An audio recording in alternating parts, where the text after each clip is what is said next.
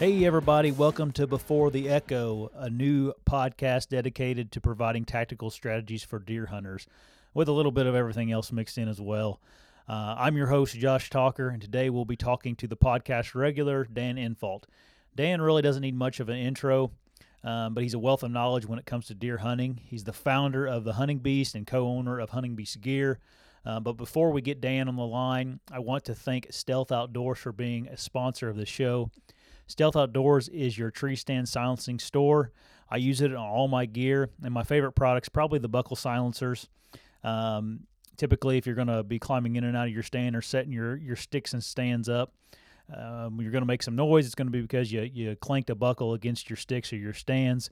So get some buckle silencers and put on those buckles to prevent that from happening. They make all types of gear kits to fit your sticks and your stands, and they come pre-cut, which makes it super easy to install. They're also super durable. They'll last you for years to come. You don't have to replace them very often. Super nice product, super affordable product. Go to stealthoutdoors.com and get you some gear silencing tape. All right, let's get into the episode. How's it going, Dan? Going good. How you doing? Oh, not you too. Get out of the woods? Yeah. I just literally got out of the truck and came into my barn here to record this. So, had a decent night. I saw one probably like 120-inch 10-pointer that needs like 2 more years probably, and he could be a real nice one. He's probably like a 2-year-old right now. Nice. Yeah. So, I guess I'm looking forward to it in a couple of Did years. you have him up nice and close? No, he was probably 100 yards away from me out in the CRP field. I was running late this evening. Just didn't get off work in a good time or whatever, and ended up going and just doing an observation sit over that big CRP field on that one farm I can hunt, and he ended up coming out of the bedding area just right at closing time. I got some decent footage of him, but wasn't close-up footage by any means. I wouldn't have been able to shoot him or anything. I wouldn't have shot him anyway, but I thought I was going to get skunked again for the 5th night in a row, but ended up seeing him, so it was a decent night. But I figured we'd get on here and talk a little bit about your buck you killed this year, early season in Wisconsin. Something we really, other than the video, probably haven't got into in real detail, and I know a lot of guys would like to hear the ins and outs and some of the decision makings you did leading up to killing that buck, and then even some of the decisions you made afterwards I think were really important too. We can talk about. Yeah, so I guess, and I've talked to you about the buck a decent amount, but I probably have some questions too for my selfish reasons to talk about. So I guess starting off, like, you talked about the spot was a spot that you just found, and it was kind of an overlooked spot. I guess how did you come about the spot, or where what was unique about this spot that made it an overlooked spot per se, in a marsh that you obviously have some history with? Well, I was in that area particularly because of that buck and 2 other bucks that were living in that section. I was getting frustrated hunting them because they're living in just solid cattails and they're hard to kill. So I really wanted to just really break down the section they lived in. It's very remote, and find some kink in the armor, And I came across this bedding area that's hard to see on a map, and it's hard to see from ground level. You have to kind of stumble into it. And it's just a little higher than the cattails in the water, and it's grassy, but it's got a strip of willow brush in it, and the willow brush was all full of rubs, and I knew that buck was living right in that area. So that told me that, the rubs told me that at least one of those big bucks is bedding there. Probably all 3 of them occasionally. Right. If they're still alive. Now, I had intel on the big one, the one I got, that he was still alive. At least more so than the other two. The other two I hadn't gotten on camera in quite a while. Maybe they got winged or something. I didn't hear about anybody shooting them, Mm-hmm. but I haven't been seeing them. What kind of intel did you have? That kind of. My intel was getting them on camera Gotcha.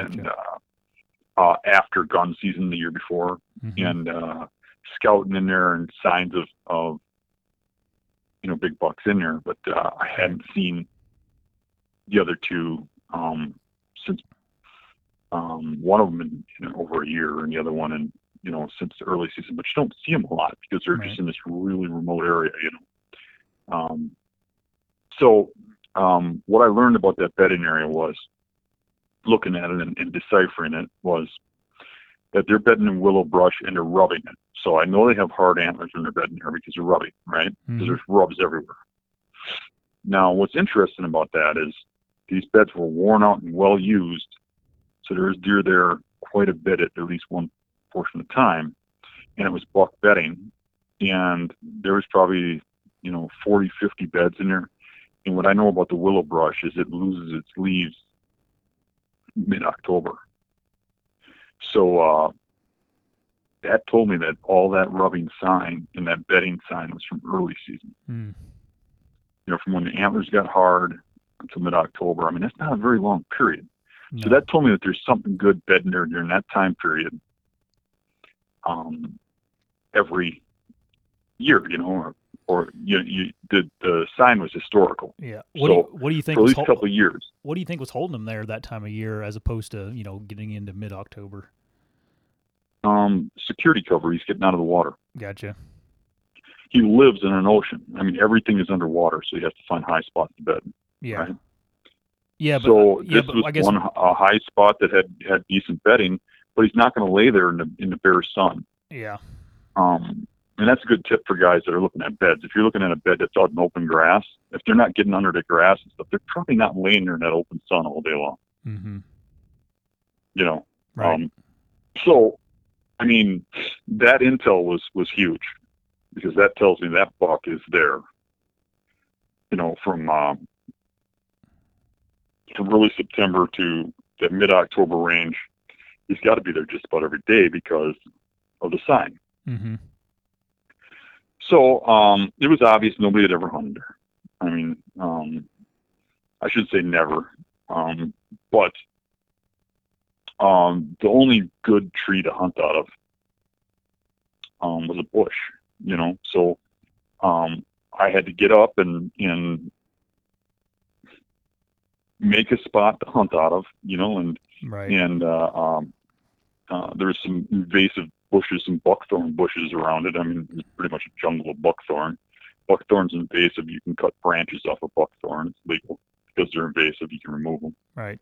So I cut holes for shooting lanes out of those and made it a huntable spot in the spring when I found it.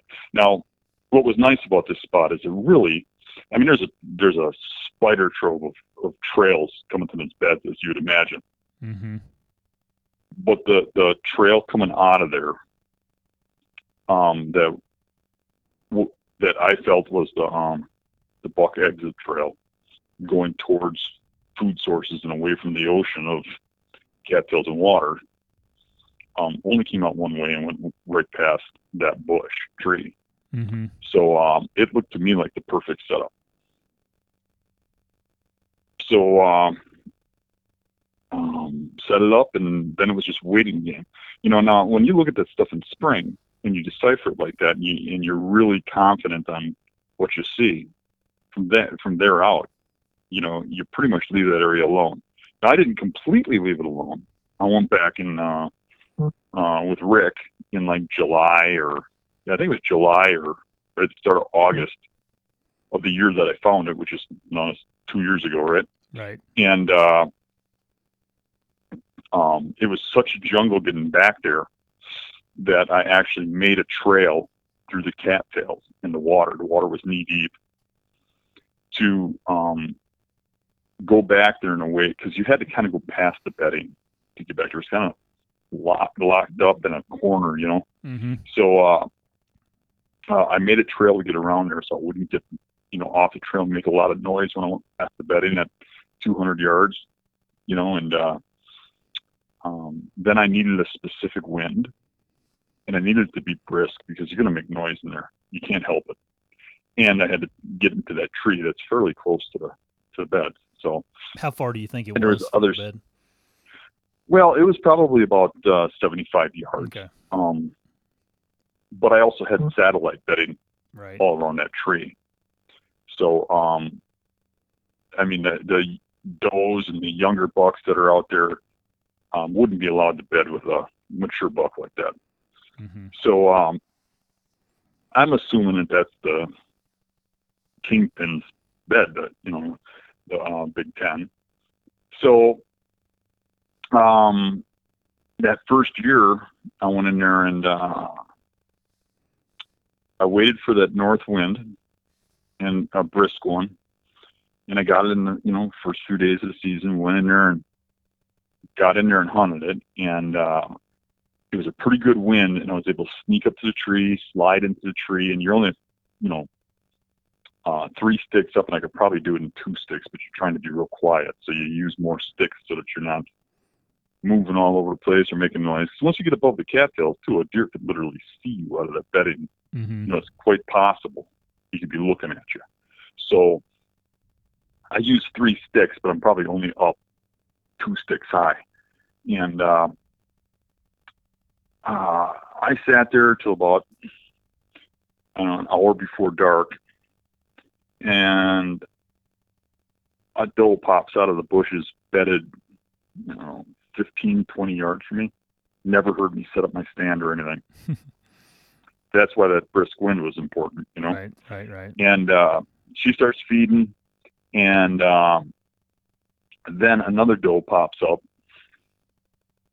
like in between me and the buck bedding, in some grass, probably at 25 yards.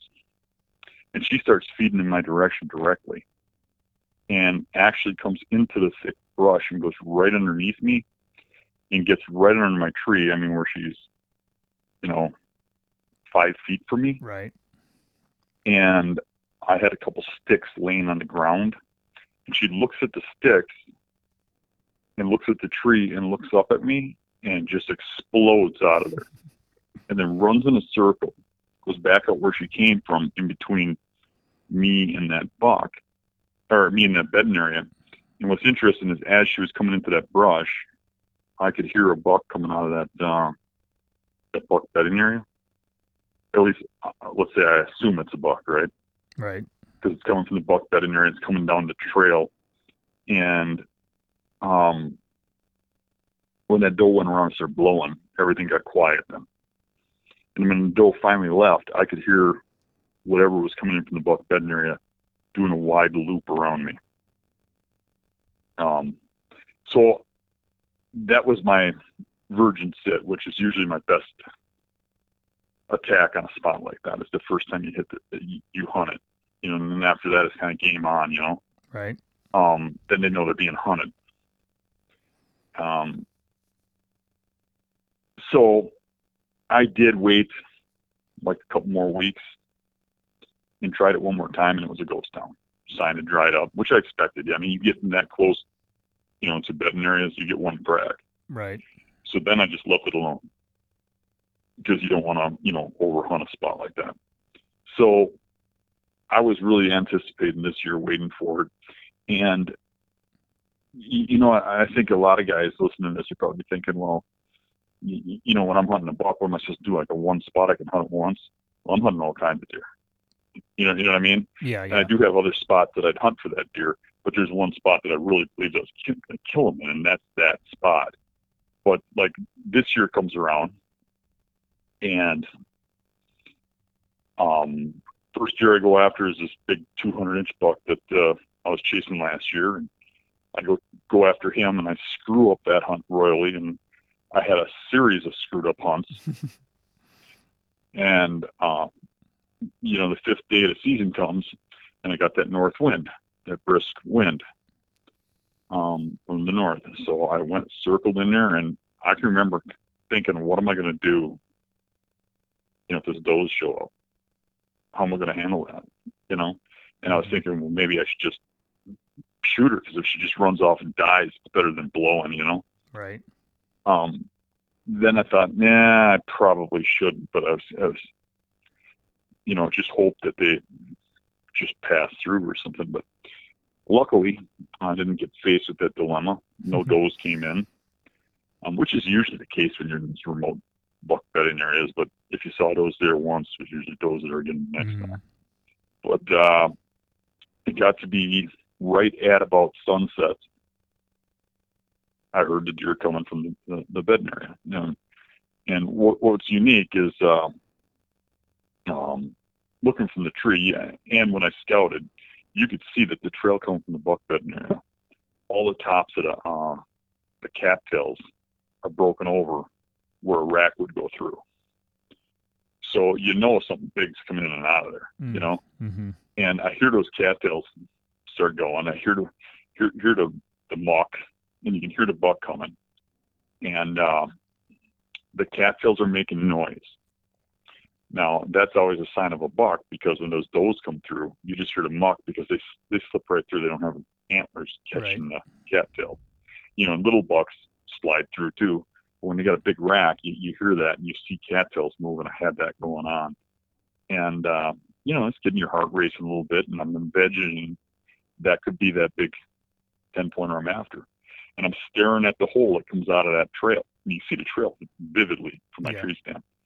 And as I'm staring, here comes the buck I'm thinking about and hoping for, right up out of that hole, comes walking in. And I mean, it was a pretty good feeling. I mean, even if you don't kill a deer like that, I mean, it's a huge adrenaline feeling to put all that work into it and pick the one tree you got to be in to kill that thing and have it happen. Have him come out of the bed he's supposed to come to and walk to you. I mean, it's cool. He came in, he was walking right up to me to, you know, less than 10 yards. He was going to pass by me, and he got behind this bush, and I pulled the bow back, and he was really walking kind of fast. So when he was behind this bush, I tried to pull the bow back a little fast.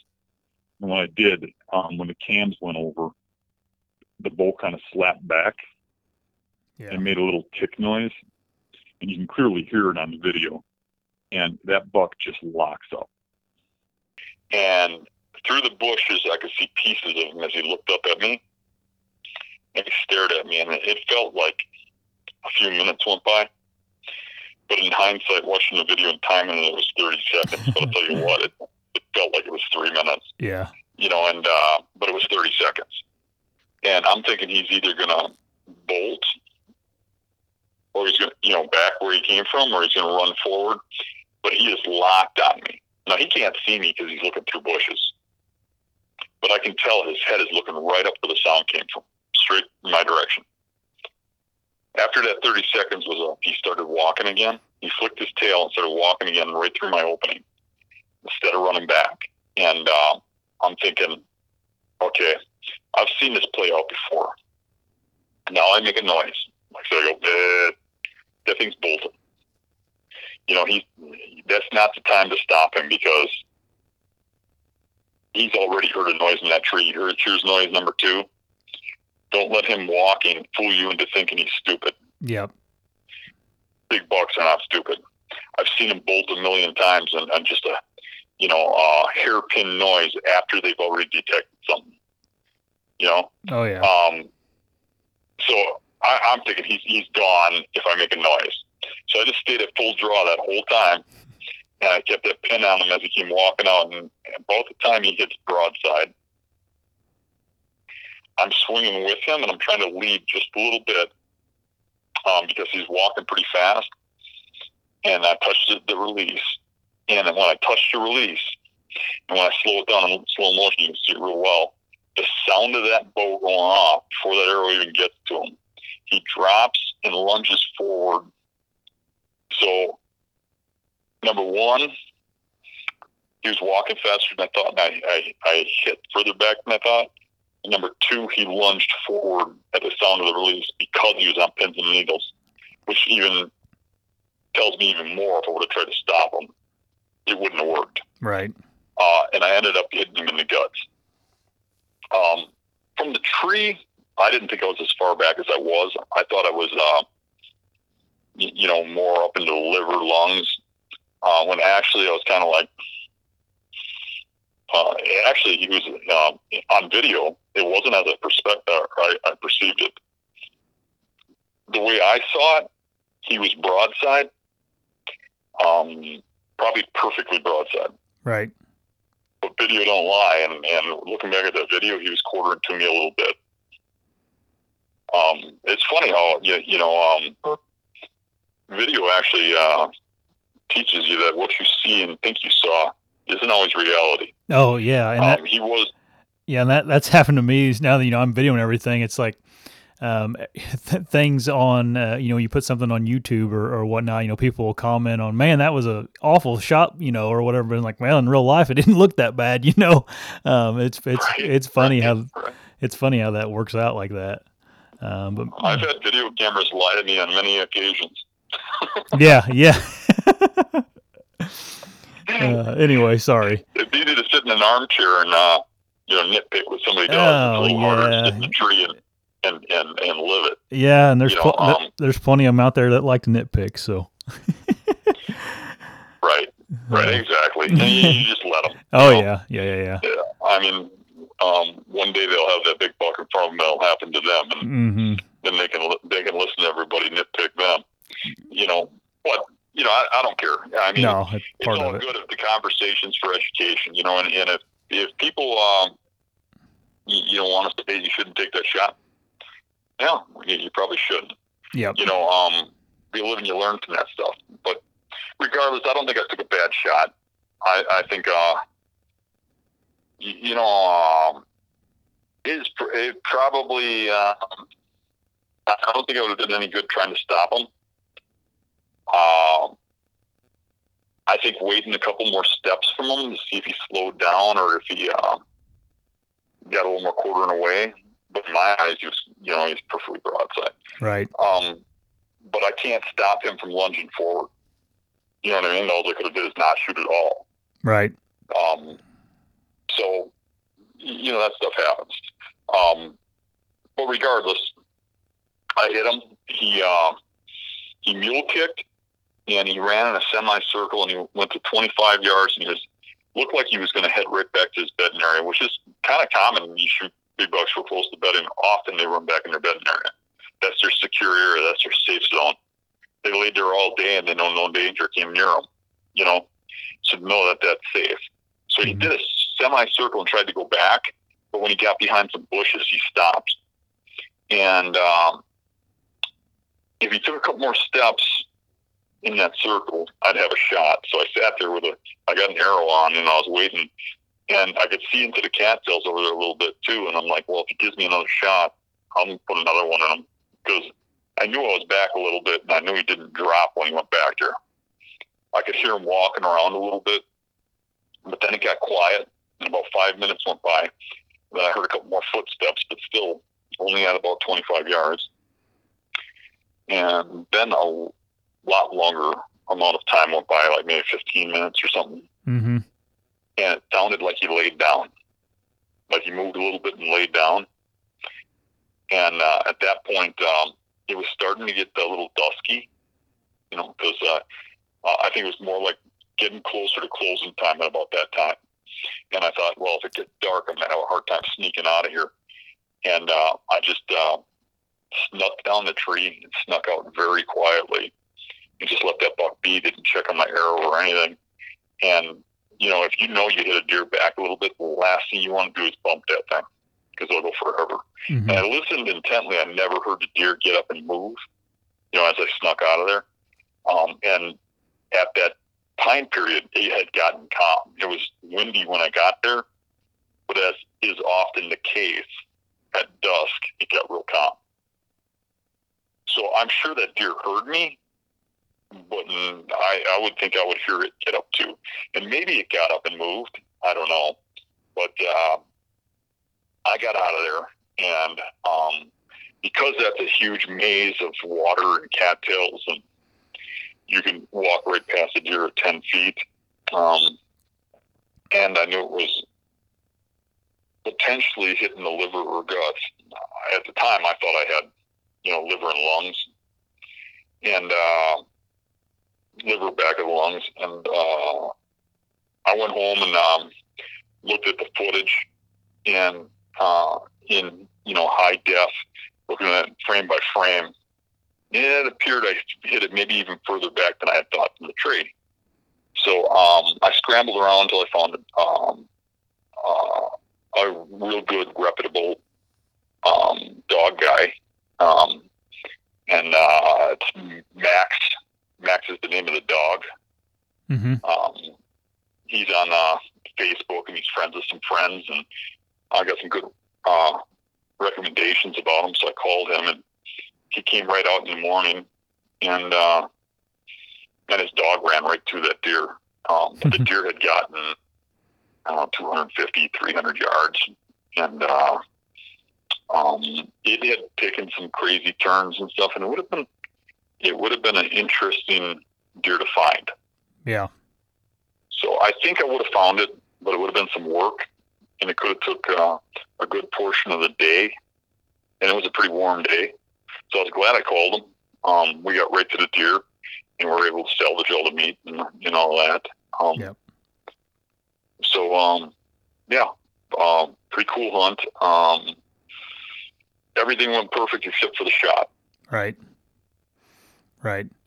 Yeah, and I mean, it's what you did there, backing out without even, if you would have went and looked for your arrow even, which I know in the cattails there, it's about like finding a needle in a haystack anyway. But even if you would have done that, that could have been enough to, bump that buck. Well, it would have been, because the deer stopped bedded at 25 yards from me. Yeah. And that would have put me half that distance to him. Obviously, that would have jumped him. Yeah. And it's, whenever you shoot something like that, it's so hard not to get down and go look. You think, oh, it's only, my arrow's only 20 yards out there. Or in your case, closer than that.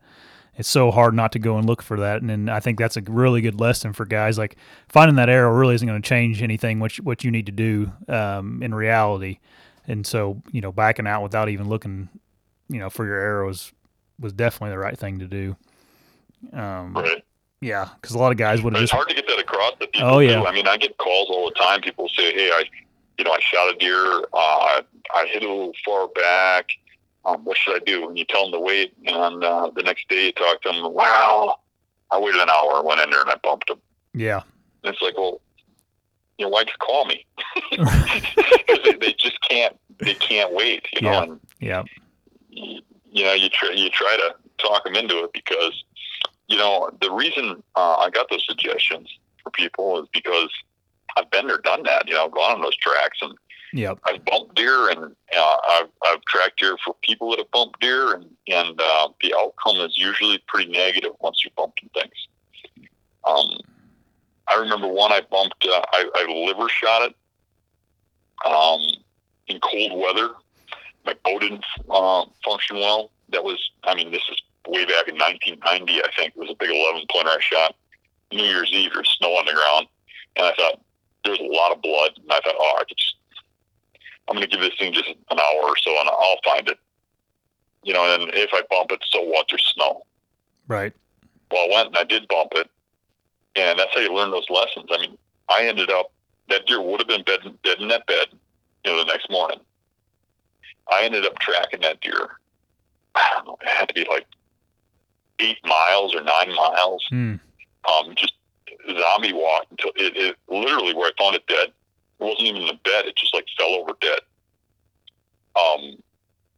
And I had to go through painstaking efforts to get that deer, get permission to go after it, and all kinds of stuff to finally get it out. All because I tracked it too soon. Yeah. And if there wasn't snow, there's no way I would have found that deer. Right. And another thing is too, what people don't realize is when they track a deer like that, and then they call a dog, the dog is not as good as finding the deer once it's been tracked. Yeah. What these people don't remember or realize is, if once they do grid searching and stuff, or they walk up and down that deer's trail, and they walk up and down different trails, they're getting that blood on their shoes. They're getting that deer's scent on their shoes, and they're cross-contaminating that stuff, and they're walking it all over the place. So now that deer's scent trail goes in multiple directions. You walk up and down that trail following that deer, you get his interdigital scent, which is what the dogs track on your shoes. Right. You get his blood on your shoes. You got any doubt, get a dog. Yep, for sure. You know what I mean? Yeah, and with all the resources we have now with Facebook and the groups, I think, and the guys that do that dog tracking stuff, that's what they do. That's what they love to do. They love to do that like we love to deer hunt. That's their hobby. So most of the time they're itching to go track a deer with their dog. And I think maybe in the future, we'll probably get maybe the guy that tracked your deer on here and talk a little bit about that and educate people on it, just so talk about how you can find these dog trackers and what to do in a scenario when you're not sure, or if you Scott is a true resource in tracking too, because anybody who's been on a lot of tracks, mm-hmm. and I have too, you learn a thing or two. Yeah. And it would be great for us to compare notes and see, because I got a lot of different philosophies and a lot of people have in tracking because of what I've learned over the years, and I don't let other people and their views change my thought process. I learn everything through trial and error in the woods. You know what I mean? Yeah. Right. And I notice a lot of things that I think about tracking. Other people say, well, that's not true. That's just a whole old philosophy of wait a half an hour. That's the stupidest thing I ever heard. if they're hit through the vitals, they're going to die pretty quick. Yeah. If they're hit anywhere else, waiting a half an hour is just going to let them bed down and clot up, and then you're going to kick him out of his bed. You either wait a long time or you get right on it. No, that's a good point. I think, if you make a good shot, they typically die on their feet and then they just fall over, and that's the end of them.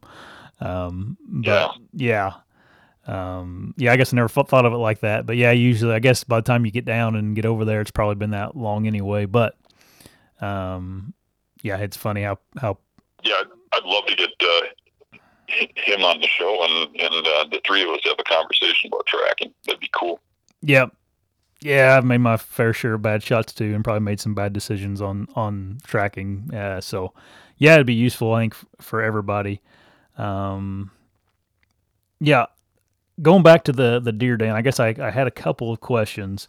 What typically, like in that area, what are those deer going to? Like, what food source are they going to, or what's in that area that those deer, are in that area, or I guess what's their destination that evening? Well, it could be a multiple of things. I know there's crops in the direction he's going. Yeah. But literally, at this time of the year, or at least the time of the year when I shot him, mm-hmm. they're doing an awful lot of feeding on just plants. Yeah. I mean, they get into those low, wet areas that are brushy, mm-hmm. and they eat a lot of that, what's it called, orange julep or whatever it's called, mm-hmm. That watery plant. Yep. They eat a lot of stinging nettles. They eat a lot of just green plants that most people don't even know what they are. You know what I mean? You got to be a biologist. Right. It doesn't really matter what they're eating. It just matters what direction they're going from their beds. Yeah. There is crops in that direction, and it might have been eating crops. But a lot of people don't get that it's not all about crops and acorns all the time. Yep. There's a lot of things they feed on. And in these swamps and stuff, when there's not acorns present, acorns are always a big draw. But early season, they're usually not heading to corn or, clover or something like that. They're usually heading to some obscure green plant, and those crops and stuff play into it later on. Like right now, this, mid-October time frame, mm-hmm. then corn becomes a huge draw. But when I shot that buck, it was September, and corn wasn't really a huge draw yet. Yeah, for sure. Yeah, you kind of tipped that off to me, I don't know, last week or so about, obviously you're still you're still going out every now and again and stuff, and you're noticing the deer are more and more and getting into the corn. And yeah, it's you got to stay on top of that kind of stuff for sure throughout the year. We had a oh my gosh, Dan, this early season you should have saw the acorns in the hills here. It was crazy the amount of acorns this year. I don't know if it's just in my area it's that way, but I mean there was you in the hills here. You couldn't take a step without walking on an acorn this year, which made it a little bit tough. Are they still hitting them hard like that? Yeah, I'm still seeing. I did a little scouting midday the other day, and there was still a white oak that was, kind of fairly freshly fallen, and yeah, everything was eaten. And there was turkey scratching everywhere, rubs around it, and so yeah, they still are. At least they were, at least they were over the weekend. So, and that's really what it's about. I mean, you get in the fresh sign and hunt it. Yeah. Yep. Yeah, for sure. Not really worry about a particular food source or looking for fields or something. I mean, you can look at that stuff, but go out and read the signs. Right. And they got to be there for you to kill them. So. Right. Yeah. And for me, a lot of times these mature bucks in heavily pressured areas, they're bedding in the same spots at the same times of year every year. It really doesn't matter where they're feeding. Yeah. You just get them where they're coming out of the bedding, Right. Well, is there anything else you want to talk about as far as that buck goes, or any details you left out? I don't think we talked about the history of it. I think the first time I seen that thing was probably in 2017 or 2018. I'm not really sure. I know in 2018 I shot at it. As a matter of fact, some people might even remember the story about it because I think it was in a video. We don't have the shot on video, but I was walking through cattails with Jeff G. Mm-hmm. And there's a particular bed out in the middle of those cattails that always holds a big buck right underneath the bush. And I crept down the trail to, there's like a point where it comes into a little bit of grass and opening and stuff, and you can see that bed at about 40 yards, which is rare in the cattails. And every time I'm in that section, I creep up on that spot. I creep up, and then I come to him face to face in that bed. And I threw my gun up, and he tore off through the cattails. He was running right away from me, and I was shooting right up his rear end. I had him right in the crosshairs, but I was shooting through cattails. Yeah. I think the cattails stopped the bullets. Yeah. That was rifle season. So that was probably the first time I shot at him, or not shot at him, but really had a close-up. But I was seeing a big buck for 2 years there with big brows, and I think the one in 2017 was him too. But 2018 for sure, and I got a bunch of trail cam pictures of him in 2018. He had bigger brows in 2018, 2019, and even last year. But he didn't have as much mass. And this year he really started to put on the mass, and the time started getting shorter. Yeah. So I believe he's an older deer, probably in the 7-year-old range or 8 years old, somewhere right in there. We sent a tooth in to find out. He can't be too old because he sure ain't going downhill because his body, or at least body size wise, because he was probably pushing 240 dressed. Man, yeah, that's cool. That's a lot of history with a deer. They don't typically make it that many years. Yeah, I get some history with bucks like that. I usually don't kill them. I've always got bucks like that I'm hunting. Yeah. I keep a little of that under my hat because it seems like every time I let information out, people move in on what I'm doing. Yeah, for sure. Which is sad. I mean, you'd think people would go hunt their own stuff, but you find a spot, nobody's hunted there. You got to set up the tree to hunt out of it. And then you show something on video, and suddenly there's a couple local guys that have been hunting there for 20 years. They've got trail cameras in the area. They've had them there forever. They know about that buck. They've been hunting it, and I don't argue with people like that. I just walk away. Usually, too, like I show a spot like that, I killed a buck or whatever. There'll be people that'll move in on that spot, and it really doesn't bother me because whenever I kill a big buck like that, it's from a new spot that I find. It's usually once you hunt a spot like that a couple times, you can kill bucks out of them spots repeatedly year after year. Yeah. But they're usually, once you get that kingpin, it's usually you're not killing, a 6 or 7 year old buck. You got to go find a 6 or 7 year old buck and then find his weaknesses and hunt him down. You typically killing him out of spots. You know what I'm saying? Yeah. You're killing him by hunting for him where he lives and where he goes, which is not where people are. So I don't mind when I shouldn't say I don't mind. It annoys me a little bit when people move into my stuff, but really it just motivates me more to go out and seek out new bucks and new spots and stuff. And really I get kind of bored of hunting the same spots over and over again. I want to new challenges. I want to learn new bucks, go after new bucks and stuff. And that's the thrill I get out of hunting, is figuring out an area, figuring out a buck, figuring out his weakness, moving in and killing him. It's not figuring out a spot and then sitting there the rest of your life killing deer. Yep. And I know that's not everybody. I mean, some people really enjoy their spots. Yeah. But for me, it's about hunting deer. It's not about figuring out spots or figuring out woods. Once I figure them out, I grow bored of it. I want to go find a new one. Yeah. It's more about the adventure and learning and seeing new places. But speaking of that, what do you got going on the rest of the year? I know you got the Public Land Challenge this year coming up. It's I think the location's still a little bit disclosed. But other than that, do you got anything else on the table?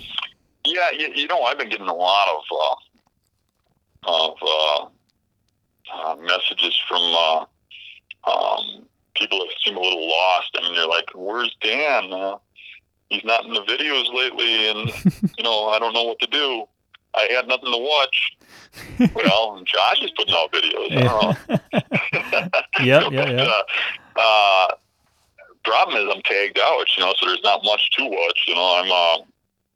I'm pacing the floor. So, but to keep the people happy and it's nothing to do with me and keeping me happy, but I'm going to go on a killing spree for the next couple of weeks. That's what I'm planning on doing.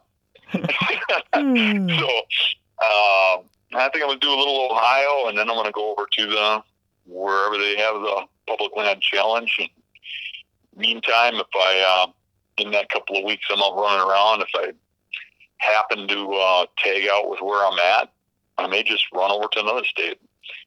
Maybe up to Michigan, maybe over to Pennsylvania, wherever the wind blows me. If I got a couple days and I hear about a destination, so might run over and find some guy at the viewer on the show or something, and just team up with him and break down his area or something.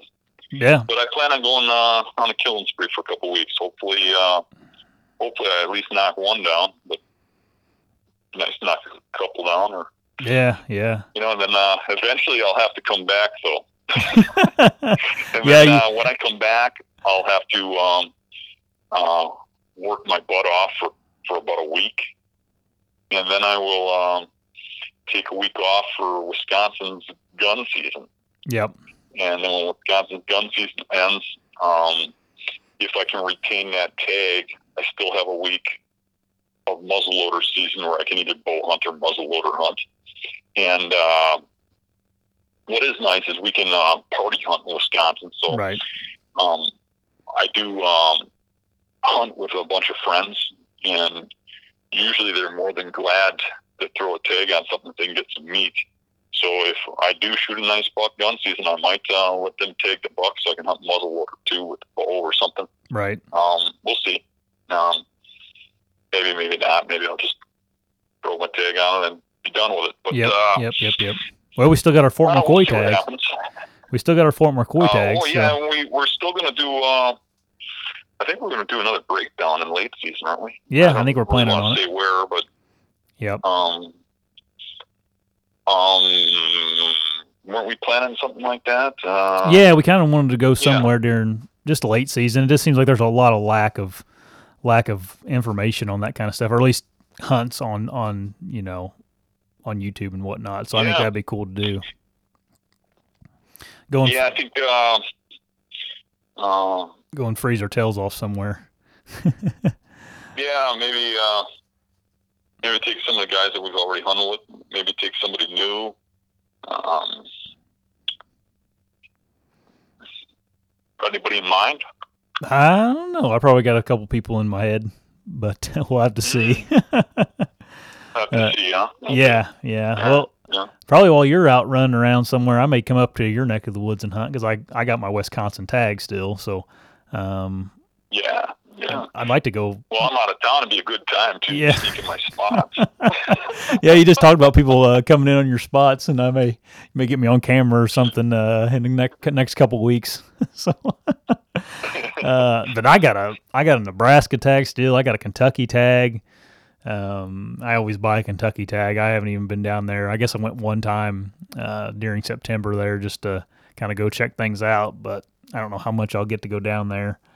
I was going to go down. They got a muzzleloader season in Kentucky, like October, like the middle of October, and it was last weekend. And I had kind of planned on going down there, but then I ended up having my real job, my work. I had a trip. I had to go out of town, so I didn't get to go down there for that. But one of my buddies that lives down there killed a giant this over the weekend during that muzzleloader season. So kind of a unique season down there.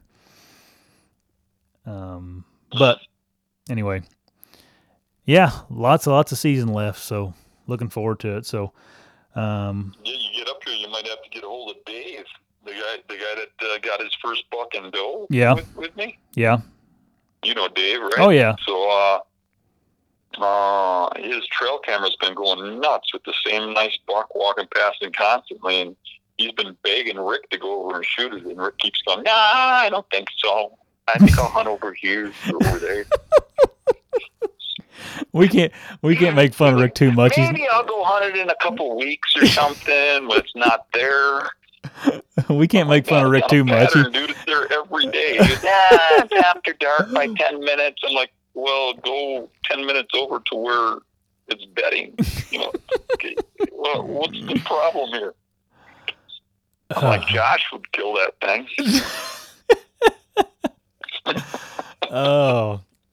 Oh, we can't talk about Rick. He's not here to bring it back to us at all. That's the best time to talk about it. Oh yeah, I guess you're right. I hope he listens to this. Anyway, so we're gonna try to do something like this, hopefully once a week, and we got plenty to talk about, plenty of people we can talk to. Probably will bring on some of the Hunting Beast members that have some specialties or do some things in unique ways, and bring to everybody to keep learning. I guess that's kind of what it's about is sharing information with you guys to hopefully you can pick up tips and tricks, and also selfishly I can pick all of them up myself. So with that I don't really have anything else, Dan, unless you want to say anything. No, I think I'm done. Yeah, and if you guys could, I think we're going to have this uploaded onto about any of your podcast platforms you listen to. So give us a follow and tell your friends about it, share it on social media and all that. Look forward to this. It's going to be, I think it's going to be a good podcast for everybody. So thanks for listening, and we'll see you guys next week.